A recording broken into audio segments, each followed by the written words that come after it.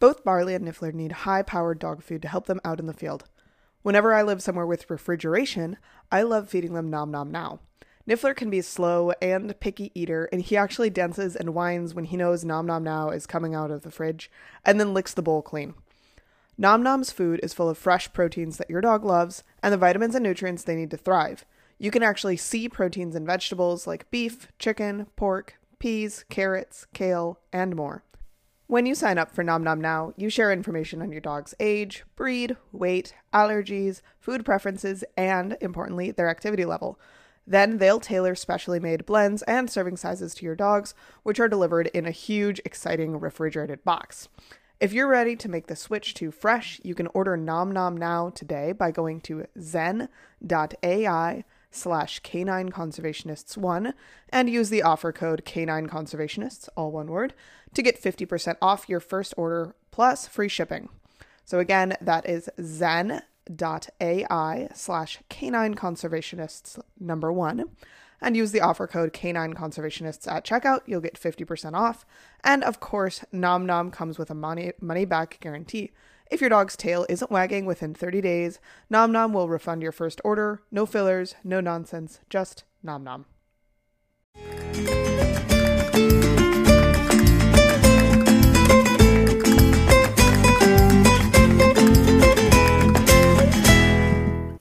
Hello, and welcome to the Canine Conservationists podcast, where we're positively obsessed with conservation detection dogs.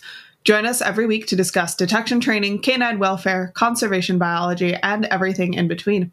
I'm Kayla Fratt, one of the co-founders of Canine Conservationists, where we train dogs to detect data for land managers, researchers, agencies, and NGOs.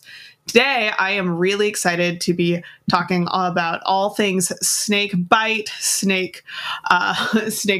care, prevention, with Nicholas Brandehoff from the Asclepius Snakebite Foundation. So Nick, welcome to the podcast. I'm really excited to have you here. Thanks for having me. Yeah, so why don't we just go ahead and dive right into it as far as, I think when I think snakebite prevention and treatment, the first thing I want to be thinking about are what are the highest risks for the snake bites, as far as behavioral risks of what the dog is doing, what the human is doing, and what the snake is doing. I know that could probably be an entire seminar topic, but relatively briefly. Yeah, I think the highest risk things that people do is get out into the field, right? And so the vast majority of people interact with snakes sort of at the city limits, sort of butting up against usually open area. But when you get into people, probably like people listening to this podcast, where you get out into the field off trail, those are the highest risk scenarios, just because snakes don't like to be where people are, but they will sort of butt up against that habitat. Mm-hmm. And especially, people going through high grass, through dense vegetation, things where they can't see their feet very well, would be for people. And then for dogs, dogs just going sort of everywhere, trailing or looking around, putting their face in everything, is sort of the time when they're going to get bitten. Yeah. So do you see that most snake bites actually come from dogs that are intentionally interacting with snakes, or more coming into contact with the snakes accidentally, through like playing fetch and running over a snake or something like that? No, it's usually a dog being inquisitive.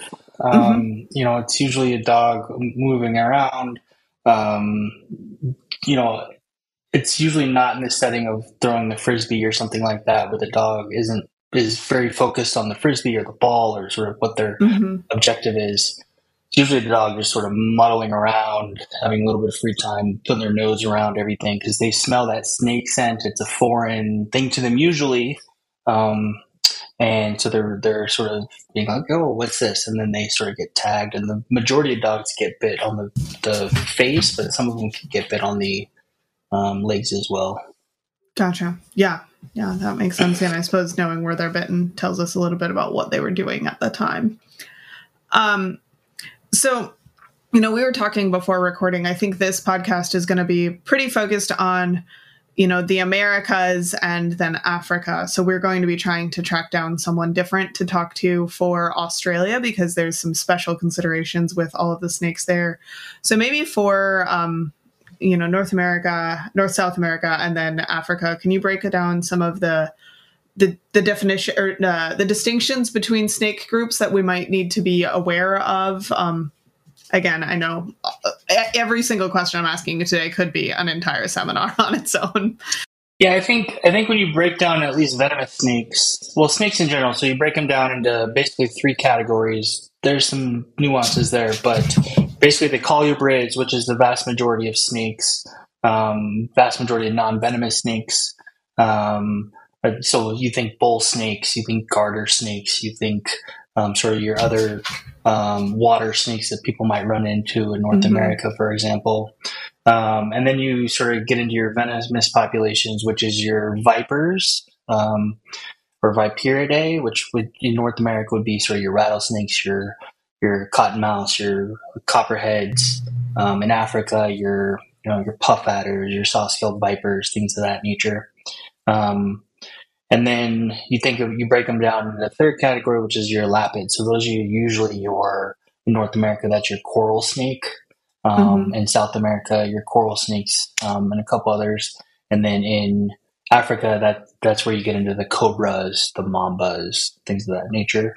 They tend to be neurotoxic, where the vipers tend to be more sort of cause bleeding and local damage, but there's a lot of overlap there. So those aren't finite categories. Sure. Okay. Yeah. And so, I imagine that part of the reason we're bothering to break this down is because there's differences in what you as a handler in the field may want to do based on who has bitten your dog. So if you, I suppose, have the fortune of seeing what has bitten your dog, what are some of the things that you should be doing as you're working on getting your dog to the vet? Well, I think breaking it down by probably geographic region is the easiest, because the vast majority of envenomations that occur in North America or the U.S. are by your vipers. I mean, especially for dogs, it's usually vipers, unless you're sort of in the Florida area, maybe Texas, where you might catch a coral snake bite. But really, it's they're usually bitten on the muzzle in some way, the nose, and so it's really a get to an emergency veterinarian as soon as possible. Largely because if you're bitten on the face, imagine yourself getting bitten on the face by a rattlesnake. If you get any sort of swelling in that area, that swelling can compromise the airway system.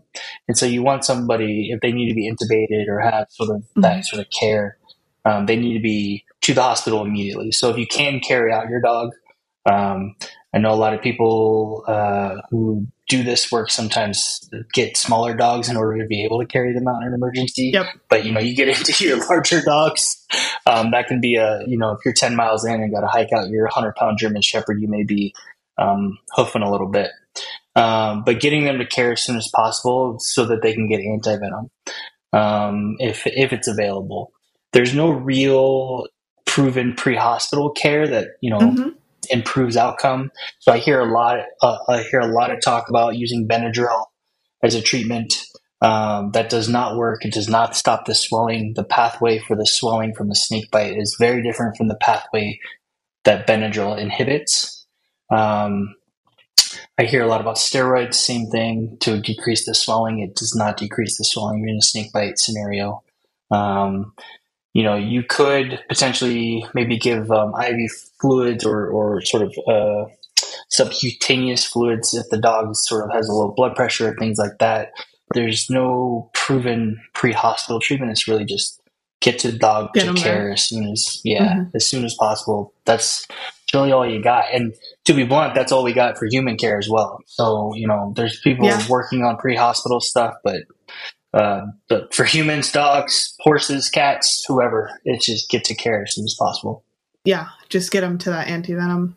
Yeah, that's when we got a little bit snake crazy, and I should have done this podcast before this field deployment, but we did 2 weeks of field work in really remote Guatemala, where I think we were about 6 hours from our car for several days on end, and then let alone how far the car was from a hospital. We were probably 10 hours from the nearest veterinary hospital. And I got lucky when I spoke to a veterinarian in Costa Rica about this. They actually sold me anti-venom So I was able to have anti-venom with me, which I was pretty nervous about because the whole package was in Spanish and I'm fluent, but I'm reading the instructions over and over and over and trying to memorize them and not feeling super qualified to actually administer anti-venom were something to happen. And we didn't need to.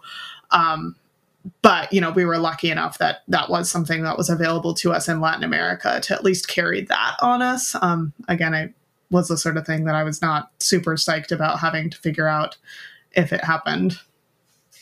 Yeah, and the reality is, there's antivenoms that are specific to certain snakes, and so it really depends on which antivenoms you have. Some of them are what we call polyvalent, which cover multiple species, but some of them are monovalent and only cover one. When you're working in an area that is more ecologically diverse, like Latin America or Africa, there are lots of snakes that aren't covered by the antivenom that may be causing injury, and so it gets a little difficult. In North America, we're more lucky in that we have antivenom that sort of covers the vast majority of bites, and we do have coral snake antivenom as well for dogs. University of Florida is like a pro at treating coral snake envenomations in dog bites. Yeah. But the reality as well is that most people don't see what injured their dog. It's usually the dog came back, some whimpering or has some pain or some swelling or something is going on, and it's really hard to parse out. Was it a snake bite? Was it one of 1,000 other things that the dog could have encountered in the field? Did the dog put its face in a hornet's nest? It's really hard to tell sometimes. Yeah, that's something I think you and I got connected through that National Veterinary Snakebite Support Group on Facebook. And it seems like one of the most common questions is people posting photos of injuries and swelling on their dogs and not knowing for sure whether or not it's a snake bite and not knowing what the next step is. Yeah. Yeah, 100%. Yeah. So, again, knowing now that there's just not much we can do beyond just trying to get the dog to the vet as soon as possible, what should people expect in the case of a snake bite as that's actually happening for them and their dog? I think, so the expectation would be they're going to continue to swell. They might have some local bleeding and by a viper bite. They're going to be in a lot of pain. And that is only going to continue to get worse until they get the treatment involved. Now, a lot of dogs do quite well with snake bites. There is this fallacy, though, that dogs do better than humans do from snake bites. I don't think that's actually true. I think dogs are just better at hiding pain than we are, to be blunt. Especially working dogs. When you get into the working dog class, I have a Dutch Shepherd Malinois mix. She could care less about anything as long as she's doing what she wants to be doing. Yeah, and I think dogs are the same way. And so I think you're going to expect swelling pain. They might be a little bit more sort of tired and not working through what they want to be doing. And maybe a little bit of bleeding. Now, if they get bit by a neurotoxic snake like a coral snake or a mamba or a cobra, they may not show any signs other than sort of weakness. And so that weakness will usually start sort of more in the facial area, limbs a little bit sometimes, but then progress to the respiratory. So they might be breathing a little bit faster, might be panting a little bit. And then they get they get faster respirations, but shallower breathing, and then can progress to sort of respiratory paralysis and not being able to breathe fully. That's where putting them on a breathing machine is going to be beneficial for them. Yikes. Yeah. Whereas a viper, they might get put on a breathing machine, but only to sort of get past that swelling, if you will, and make sure that swelling resolves before they take the breathing tube out. Those are pretty drastic measures, and being in a place where they have that ability, usually you're talking about a university vet setting, or a more advanced emergency vet setting. We're lucky in the U.S. that we have all these places, but I can assume in Latin America these places are minimal. I can tell you, working in West Africa for snakebite care, in humans that having even care for humans that it's this advance is incredibly minimal. And Yeah. so I'm not sure sort of what their dog capacity would be. And so, if there's a group that's working, for example, in Guinea, where we have a clinic for a working dog, they may need to go to a human place, and getting that human place to do that for a dog is probably a heavy undertaking. Yeah, gosh, I can imagine. I know we didn't necessarily look into where the nearest, places that could intubate a dog were for us in Guatemala, but my dog had, we ended up being so worried about snakes, and then he got tick-borne diseases and ended up paralyzed from 2 different tick-borne infections at the same time. And Yeah. when we were trying to troubleshoot that whole thing, we were speaking to a veterinarian in El Salvador, and they were like, "Yeah, so the nearest MRI is going to be in Guatemala City for you," which is actually only like a 6 or 7 hour drive away, so it wasn't terrible. But they're like, do you want us to call and get that scheduled for you? And we ended up having some other options, and it turned out to not be necessary. But yeah, I was actually surprised it was as close as Guatemala City. Yeah, I mean, we even in Guinea, at our clinic, for humans, our average transport time's 8 hours, right? So, Yeah. For dogs, I don't even know if it's a possibility unless you already have a system in place. Yeah. For that. So if you're a handler in those regions, knowing people, having an exit strategy for whatever reason would be an important thing, because putting that into putting that into motion can be a very heavy undertaking there. Yeah, definitely.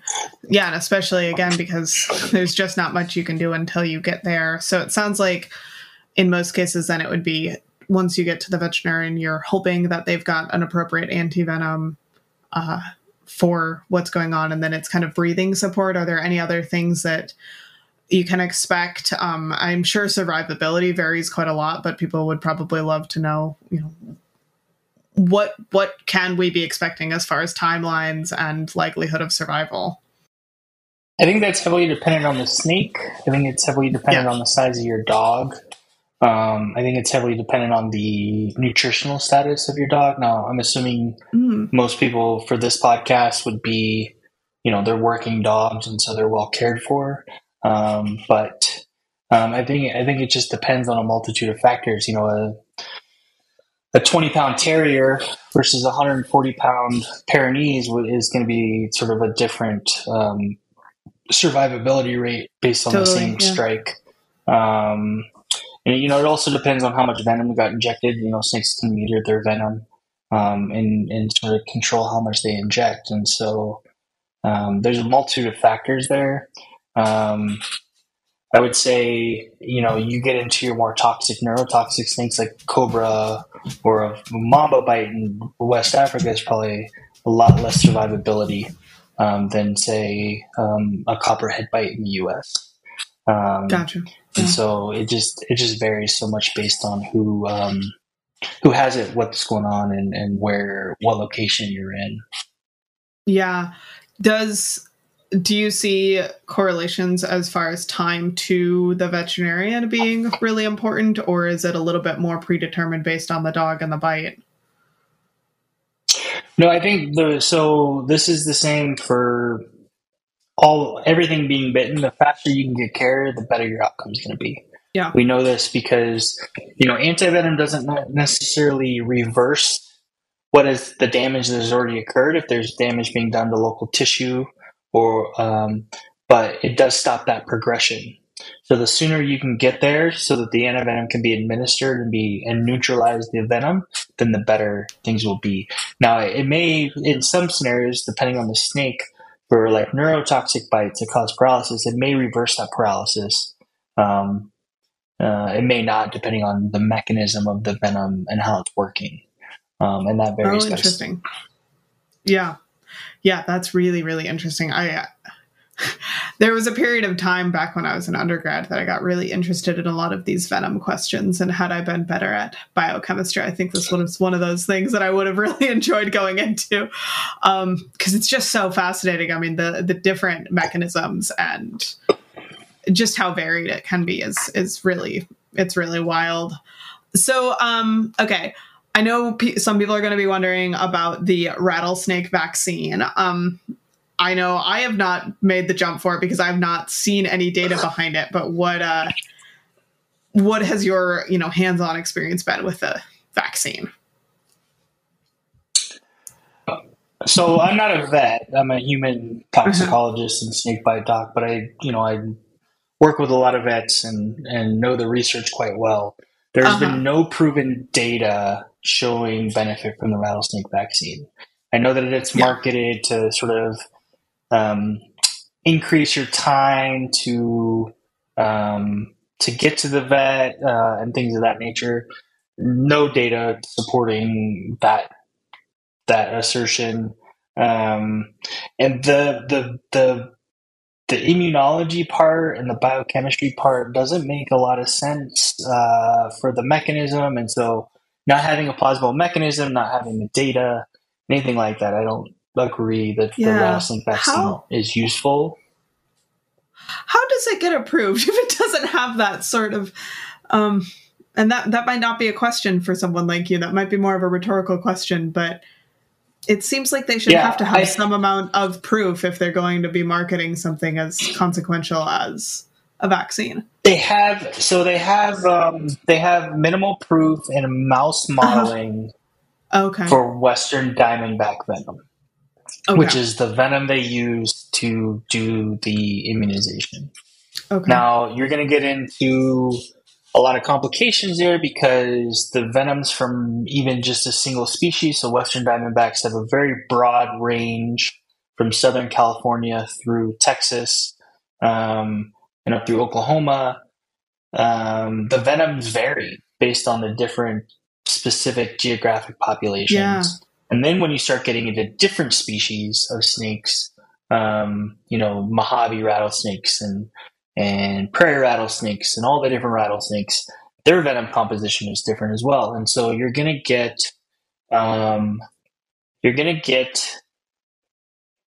a lot of variation in that venom. And so the idea of being able to be immunized against all those variations is just not accurate. And then the reason the approval process is there's a much lower standard for animals than there are for humans, basically. Yeah. That makes sense. And so we don't have enough. If it doesn't show any harm, if it doesn't show any harm, then it's probably okay.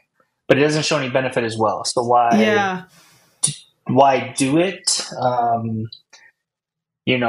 think it gives people peace of mind as if they are doing something. Yeah. It's kind of that placebo effect, but there's no benefit that's been shown to be proven. Yeah. I mean, I think I see where that comes from, and I haven't. I'm not going to say I haven't considered it because especially when you start learning, like, okay, tourniquets, and everything that you hear about as these old wives' tales of what to do with snake bites are not advised, and you just start feeling like, God, I just want something to feel like I'm helping my dog. And we've got another episode that'll be coming out a little bit before this one on avoidance training and trying to figure out how to help our dogs not encounter these snakes and understand that they need to avoid them. And, depending on the methodologies, results are really mixed there too. So it's just hard because we want to be keeping our dogs safe. There's just not much that we can do beyond, and I think we've covered this well enough in the show, but people can let me know if they want a separate episode, other than doing all the research we can about who's out there and what their habits are and how can we set up our surveys so that we're minimizing the likelihood of running into these snakes. And then just, that's kind of all we can do. I think, I've done avoidance training with my dog, and I've worked with some really good avoidance trainers, but I've also seen some really bad ones. I think that's probably where the mixed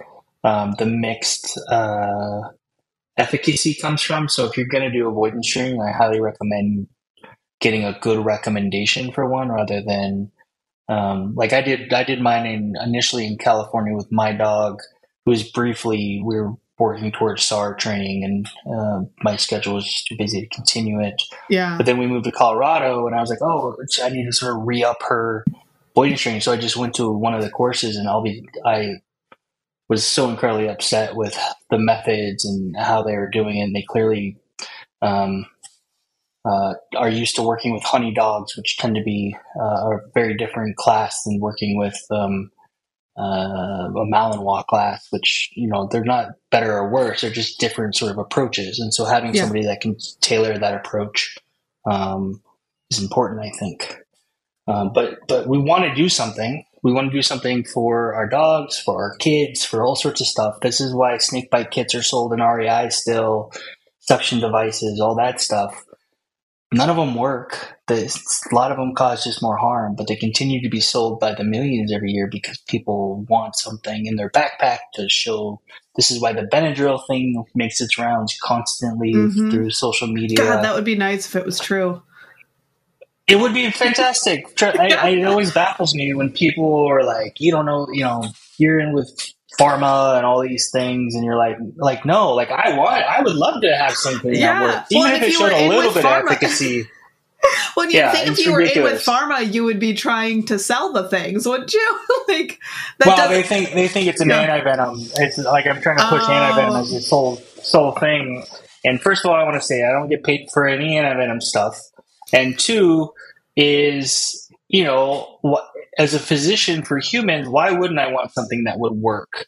And as an avid hiker with my dog, why wouldn't I want something that would protect my dog or improve my dog's outcome if they did get bit in the field when we're, 8 miles in? It's a ridiculous assertion, but it's just we want something to work. There's nothing that works because we don't have any sort of great pre-hospital care right now. Yeah, yeah. Is there anything to, I guess I have heard you're trying to keep the dog calm, trying to keep them comfortable. I can't imagine that's the sort of thing that hurts, but no. And I think that is one of the things that could be beneficial. We know that snake venom travels through lymphatic systems. So, your veins have a way. There's a secondary system for having fluid return to your heart. So your venous system and then your lymphatic system. Your lymphatic system is great for where it sort of fights stuff, viruses and bacteria and stuff like that. And the other way that's how venom gets through your system as well. And so there's not a lot of pressure there. So the way that it moves is every time you move your muscles, that little sort of motion squeezes those lymphatic pipes, if you will, and moves stuff forward. And so theoretically, if you can keep your dog from moving, it would decrease stuff. Now, trying to keep a dog from moving is like trying to keep a 3-year-old from moving. Yeah. That's a really hard thing to do. But if your dog gets bit on the leg, for example, if you can splint the leg where they're not bending it a lot. Interesting. Okay. That might be a benefit, but you're getting into a lot of MacGyver-ish type modes at that point, especially if in the backcountry and you have to hike out. And, if you're using a 20-pound terrier, again, for example, that's a lot easier. You can throw that dog in your backpack and try to keep them from moving versus, your big old Great Pyrenees that I'm not carrying out a 140-pound dog. Yeah, I mean, it's part of the reason I run border collies, and part of the reason, actually, just before we hopped on, got an email from another person. We get this email like once a month. Someone's in over their head with some Czech line working German Shepherd, it's one of the I don't want a 90-pound German Shepherd. It's too much. Just one more thing that I would have to worry about with that dog. Yeah. Well, I mean, I think it's one of the reasons that a lot of my colleagues in search and rescue use sort of smaller pocket rocket Malinois and Dutch Shepherds in those arenas, because they're great working line dogs, but you can get a good dog at 45 or 50 pounds, which is more manageable than, there's been this movement of breeding these much larger Malinois for protection work. And It's like, I don't want my dog's 60 pounds. I don't want her to be 90 pounds Yeah. and Yeah, both of break my my border back on the collies are way on out. that 45 to 50 range, and I'm like 130, so even my 50-pound border collie is gonna give me a run for my Yeah. money carrying him out if it's gonna be more than a couple miles. And we Yeah. carry, we've got these like rescue harness things so that you can turn the dog into a backpack. And actually, that's one of the things, how concerned are we about collars, harnesses, those sorts of things with swelling? So that is a big, so any person bit, take off anything. So I wear a ring and a watch. My ring is rubber, so I can rip it off at any point. But anything constricting, especially for dogs, your collar, depending on the harness, I guess, depending on what, if it's one of the lower chest harnesses that don't sort of go up around the neck area and sort of stay below what would be the dog's collarbone region. Mm-hmm. If you equate that from a human to sort of the dog from an anatomical standpoint, it's probably fine. But anything that's going to cause any constricting around the neck should be taken off. And if you have anything so say you have, you're using paw pads or some sort of any paw shoes, that would Mm-hmm. be something else I would remove, just because you don't want anything constricting as that swelling progresses in those scenarios. Yeah. Yeah, that makes sense. And that was one of the first things I was thinking about when you were talking about potentially splinting is, oh gosh, how would you splint a limb effectively without potentially creating another constriction point? Well, and that's where people get a lot into the application of crepe wraps, which is what Australia uses for a lot of their snakes and human bites. Um, the reason being is their snakes don't cause swelling the way that ours do. So if you even if you could do a functional crepe wrap, which most people can't put it on appropriately, um, because you got to sort of reach a very specific threshold of pressure. Um, Once that swelling starts, that pressure gets greater and greater, and you might actually do more harm than good at that point. And so, even Yeah. if you're going to splint your dog, make sure it's quite loose. Basically trying to keep a stick or something sort of to keep it from bending, but at the same time, don't wrap it tightly. Don't use Coban because Coban is the more wraps you make, the tighter it gets, and so Yeah. you can actually cause more harm than good in that scenario as well. Gotcha. Yeah, that's all really good information. And again, we're going to try to get someone to come on and talk to us specifically about Australia because our Aussies. Australia is always weird with snake bites. Humans, dogs, everything. They're just a Yeah, unique bunch. yeah. they've got all sorts of things. I love that our snakes here. Some of them have rattles. That's one of my favorite features of our snakes. Yeah, I hear this is bantered about all the time about snakes losing their rattles, evolve to avoid predators and humans and cattle and things like that. And all that has not been proven. It's very, very controversial when that Oh, publication interesting. came Yeah, out. Yeah.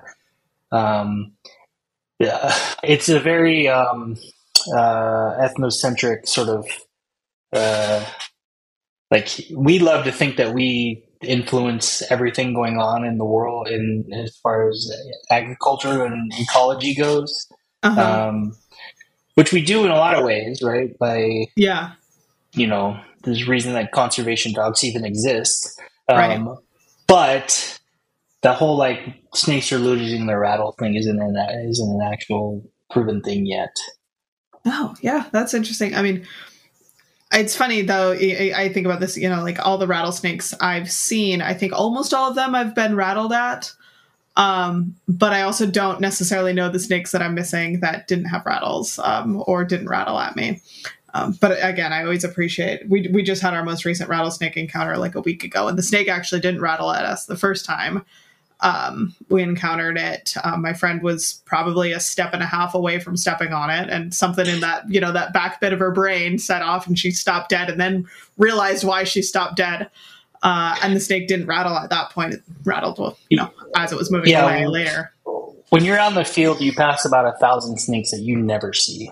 Yeah, Right. People are always like, they always remember that one or two times they've run into a snake Yeah. And that was like, oh my God, there's snakes in the area. I can promise you, if you are a hiker or if you're out in the community away from city life and there's, it's a habitable area for snakes, there are snakes around. Hmm. They use their camouflage before anything else. They don't rattle. Rattlesnakes are great for listening, but they don't rattle until they absolutely have to because they don't want to give away their camouflage. So they're not Yeah. rattling 50 yards away. They'll rattle right next to you. And honestly, a lot of times in human bites, they'll bite first and then rattle after because you got so close, you're now a threat to them, and they Yeah. are biting you, and then they'll rattle, which is kind of Not frustrating. super helpful, buddy. Yeah, thanks for having your rattle. Yeah. Um, Every time I've been rattled at, I think it's been in the process where I had the initial startle, I backed up, I got my dogs under control, and then I'm going in to take a photo, which is probably how a lot of people get bitten as well. I always think I'm being careful, but that's always the thing with risk stuff too, where it's like, I think I'm doing this intelligently, but that's just because I haven't been bitten yet.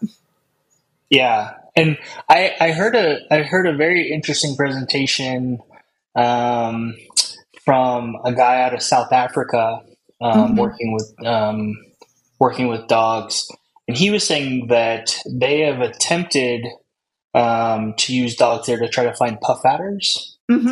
So there's a group. There are some groups in the U.S. that use dogs to try to find rattlesnakes and sort of point them out. And they're having some success with that, but they were saying that the puff adders in South Africa, the dogs can't find. And they have no idea why. And the puff adders are incredibly well camouflaged from a sight standpoint. So it'd be interesting to know from a smell standpoint sort of what the dogs are missing on. But I thought, when you start getting into the high scent dogs, you would think they'd be able to smell a snake like that, and they can't, apparently. So I find that incredibly interesting.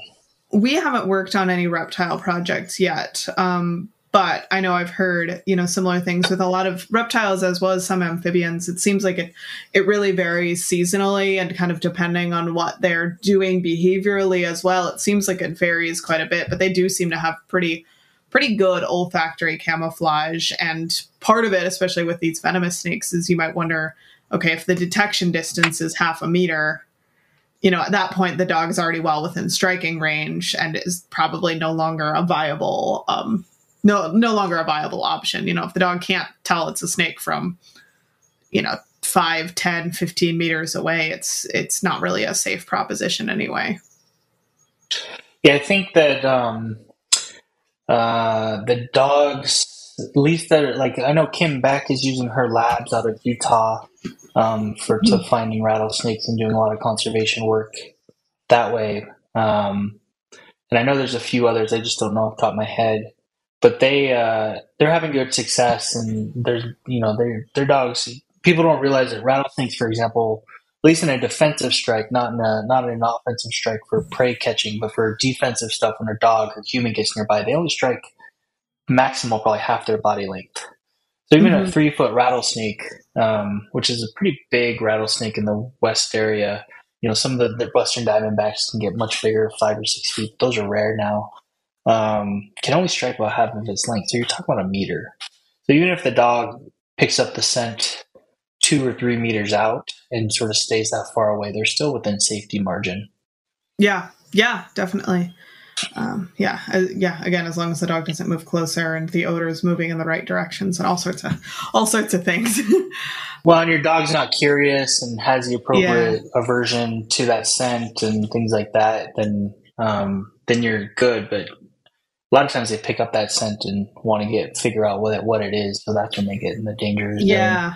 Yeah, I'm sure people who are doing that must have a lot of questions for the explosives dog handlers on working on getting the dogs to alert at a very safe distance. And, they have the snake people have the additional challenge of the snakes being something that can move and is ecologically interesting to a dog. Cause, dogs aren't inherently interested in C4.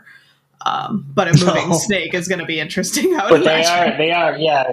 Especially if you get into the more higher prey drive dogs, Hmm. I'm sure with the conservation dogs, there's probably a lot of training that out. But a Yeah. lot of the other working dogs that maybe are designed for prey catching, I could really picture Jack Russell. Um, Yeah. you know, that dog is Gonna 100% want to go designed in to for it. just Yeah. want to Yeah. go in I and get mean, that snake. I think the fact that we're already, because we're if the conservation dog stuff, we're already so focused on selecting dogs that aren't as interested in prey animals and doing a lot of training to get like automatic disengagement, that probably helps us out quite a bit, because it's not that snakes are the exception, but it's the same rule with snakes as everything else that we run into in the wilderness. Don't interact with it. But I know I told this story when I was talking to Ken Ramirez about the snake avoidance.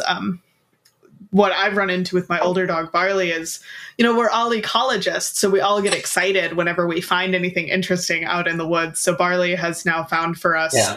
several snake sheds, and he found a dead howler monkey and a dead porcupine, and all these other interesting things that he didn't necessarily alert to them, but showed interest enough that we came and found them. And I'm always worried that I could very easily, if I was careless, accidentally train him to find snakes for me, in a way that would not be safe or thoughtful for him. Yeah. Yeah. That projection of your excitement on the find is, yeah, they'll 100% pick up on that. Yeah. And Yeah. So we've actually got a rattlesnake shed that I just picked up in California a couple days ago. So we're gonna go back to the basics on, okay, this is actually a thing that means when you smell this, you recall to me, and like, you do not tell me about it. You don't investigate. This podcast is brought to you by our Patreon group. For as little as $3 a month, you get to ask questions for upcoming episodes, and you also get access to our online student alumni Facebook group. At $10 a month, you can join monthly coaching calls and book club calls. At $25 a month, you can submit video of you and your dog for kind, thoughtful discussion and feedback during each of those calls. And finally, at $50 a month, you get private coaching calls with me at each month. We also have exclusive merch for loyal patrons and occasional workshops, webinars, and other secret goodies for the group. We appreciate your support.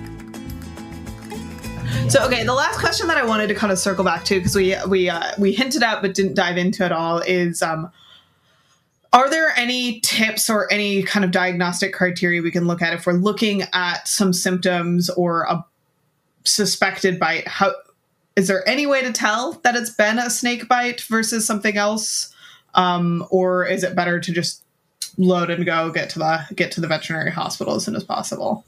I think if there's any concern for a snake bite, even if it's not 100, if you're not 100% on it, you need to get to the hospital and let the vet do their thing. Yeah. Because as we said earlier, it could be 1,000 different things. A lot of those things could be completely benign and not cause any progression. Your dog can go on just fine. But there are some things in there that the dog could get much worse really rapidly and need emergent care. So if you have any concern for a snake bite, just get to the vet. When you get to the vet, signs like bleeding, lab abnormalities. There's you can get some changes in your red blood cells that the vet can see that sort of hint at a snake bite.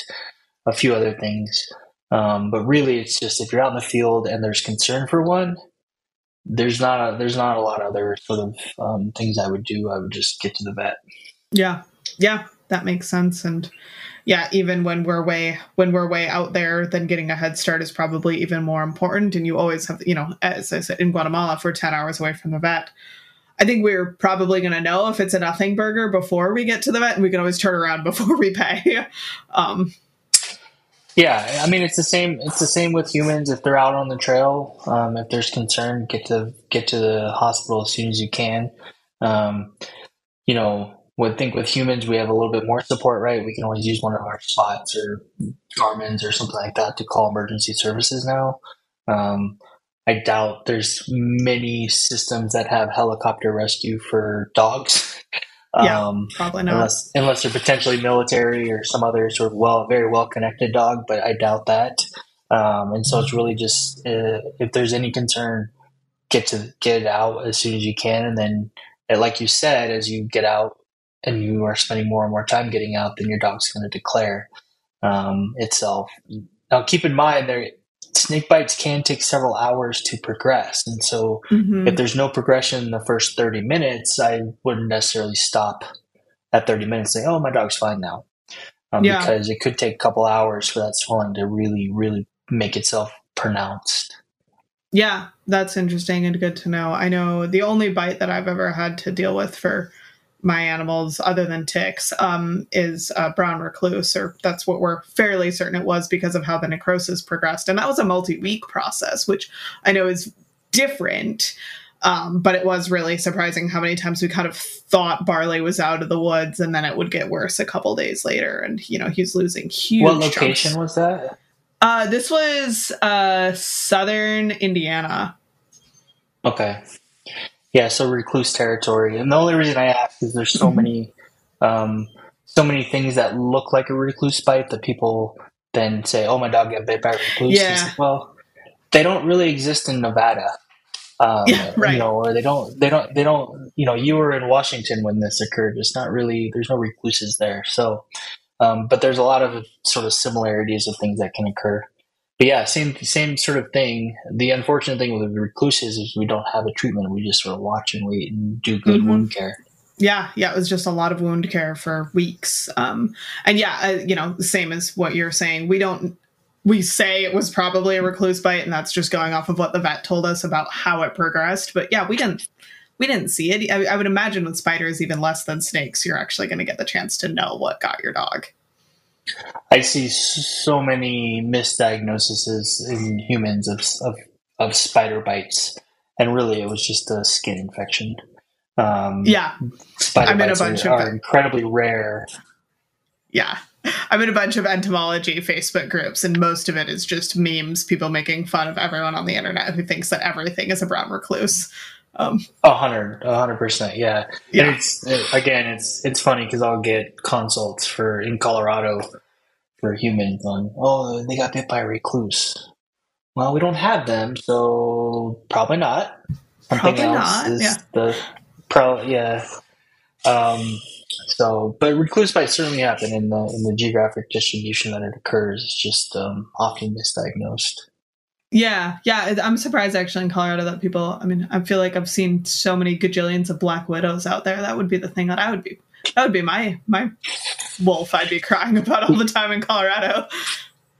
Yeah, we definitely get a lot of black widow envenomations here for Yeah. humans and dogs.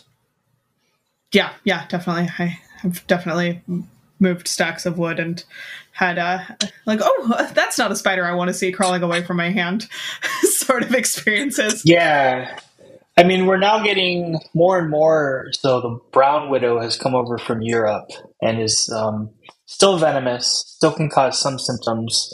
Typically, symptoms are way less than a black widow. Huh. But they're actually pushing out the black widow out of urban areas where people live. So the brown widow is much better at um, co-living with us. Huh.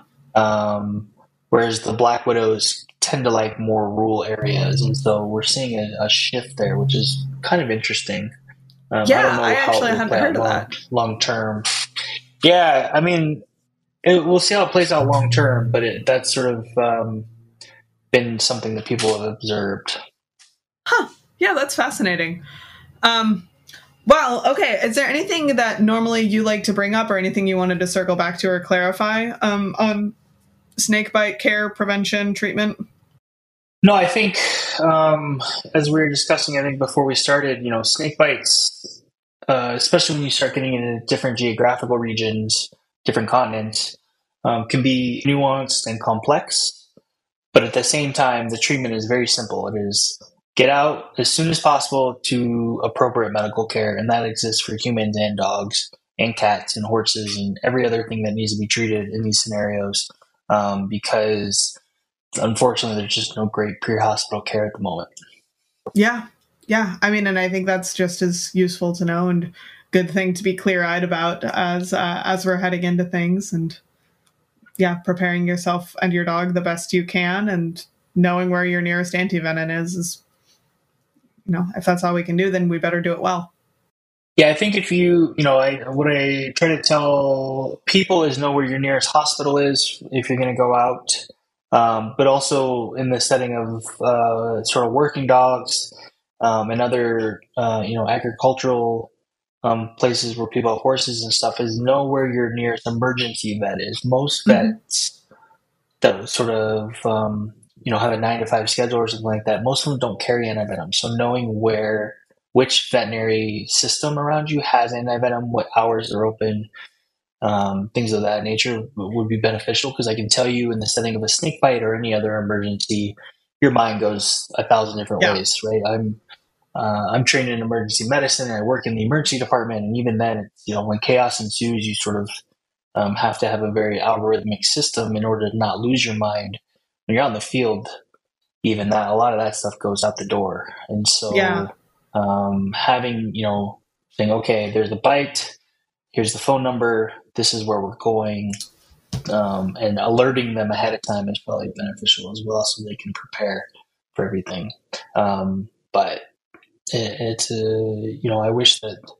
I wish that we had better pre-hospital system care, and I wish that we had more veterinary places that were amenable to treating snake bites. But it is a very pretty niche sort of area of veterinary medicine and even human medicine as well. So Yeah. Yeah, definitely. I mean, it's just one more thing that we all need to have in our vehicle binders and have, ready to go, saved in your phone. I know when we were in California, the big thing, we had two different emergency hospitals that were kind of equidistant, but, it was just remembering, okay, if something is to happen, we won't have cell service until we've already had to make a couple turn decisions. So we at least need to know, are we heading down towards Santa Barbara or up towards Lompoc? And we'll mhm. call as soon as we get cell service, but we need to know which way we're going before we're going to have cell service again. Yeah, So, yeah, and one thing, a lot of people who have working dogs is having they have health, they have vet insurance and stuff like that, and those insurances, I don't want to speak for all of them, but they should cover your vet bill for a snake bite because it's considered an emergency. So yeah. it should fall under that category. So if you don't have it, it's a consideration. Um, but that becomes a economical decision, I think, for a lot of people.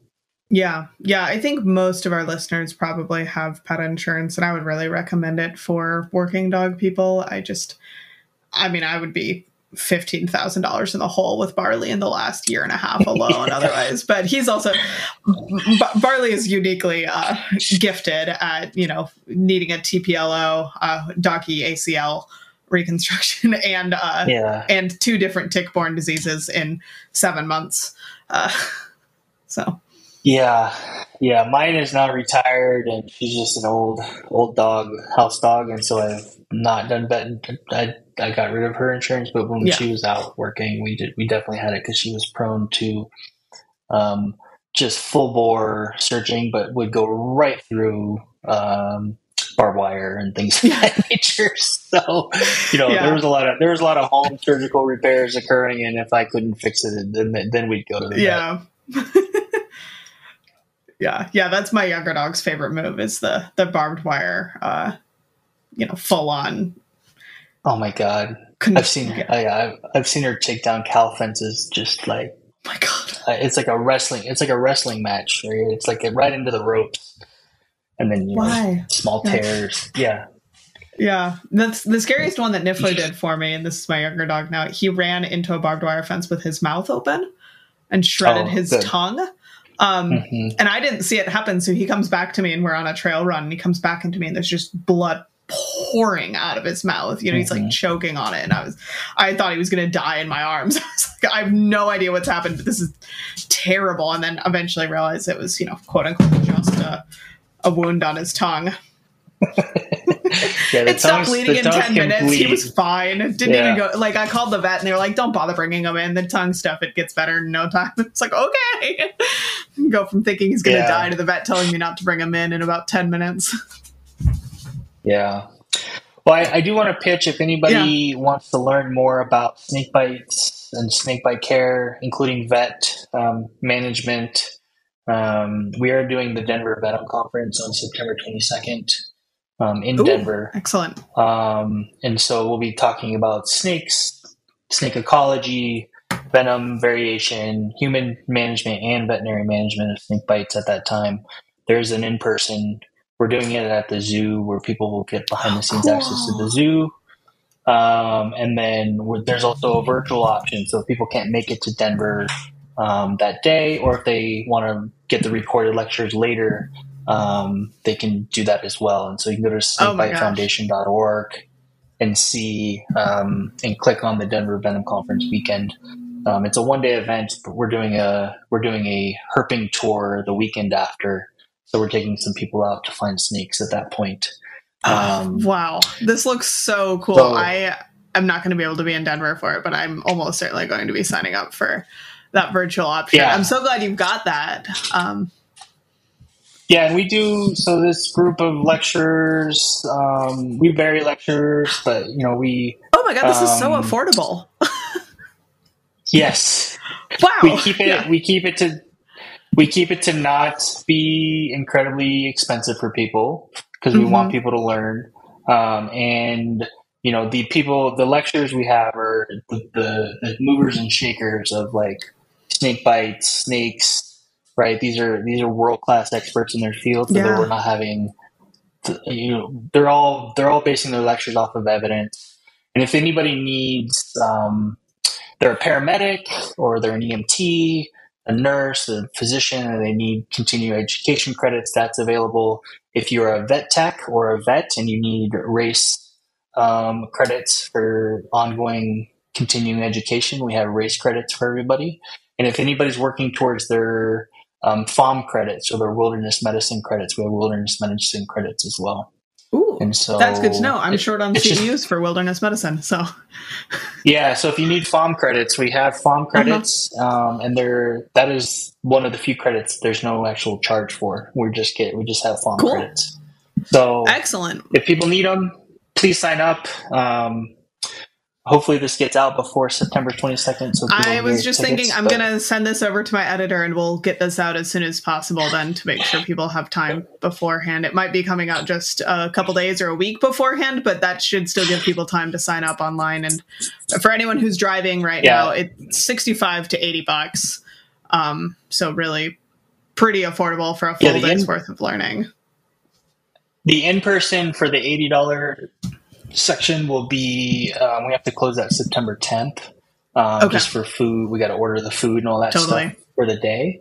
But if it's after September 10th, sign up for a virtual and you guys can be able to review the videos whenever you want. Which will be nice. That's amazing. I'm really excited about that. So yeah, we'll shuffle around some things in our publishing schedule to get this out then. So yeah, no worries. All right. Well, Nick, thank you so much. I've learned quite a bit, and I don't know if I feel any better about being out in snake country with my dogs, but I guess knowing what is not helpful is still good. Yeah, an hour of saying there's nothing we can do kind of is the gist, but other than get to care. But yeah, the other stuff is, there's a lot of misconceptions out there on snake bite management. And so we try to just educate as best we can.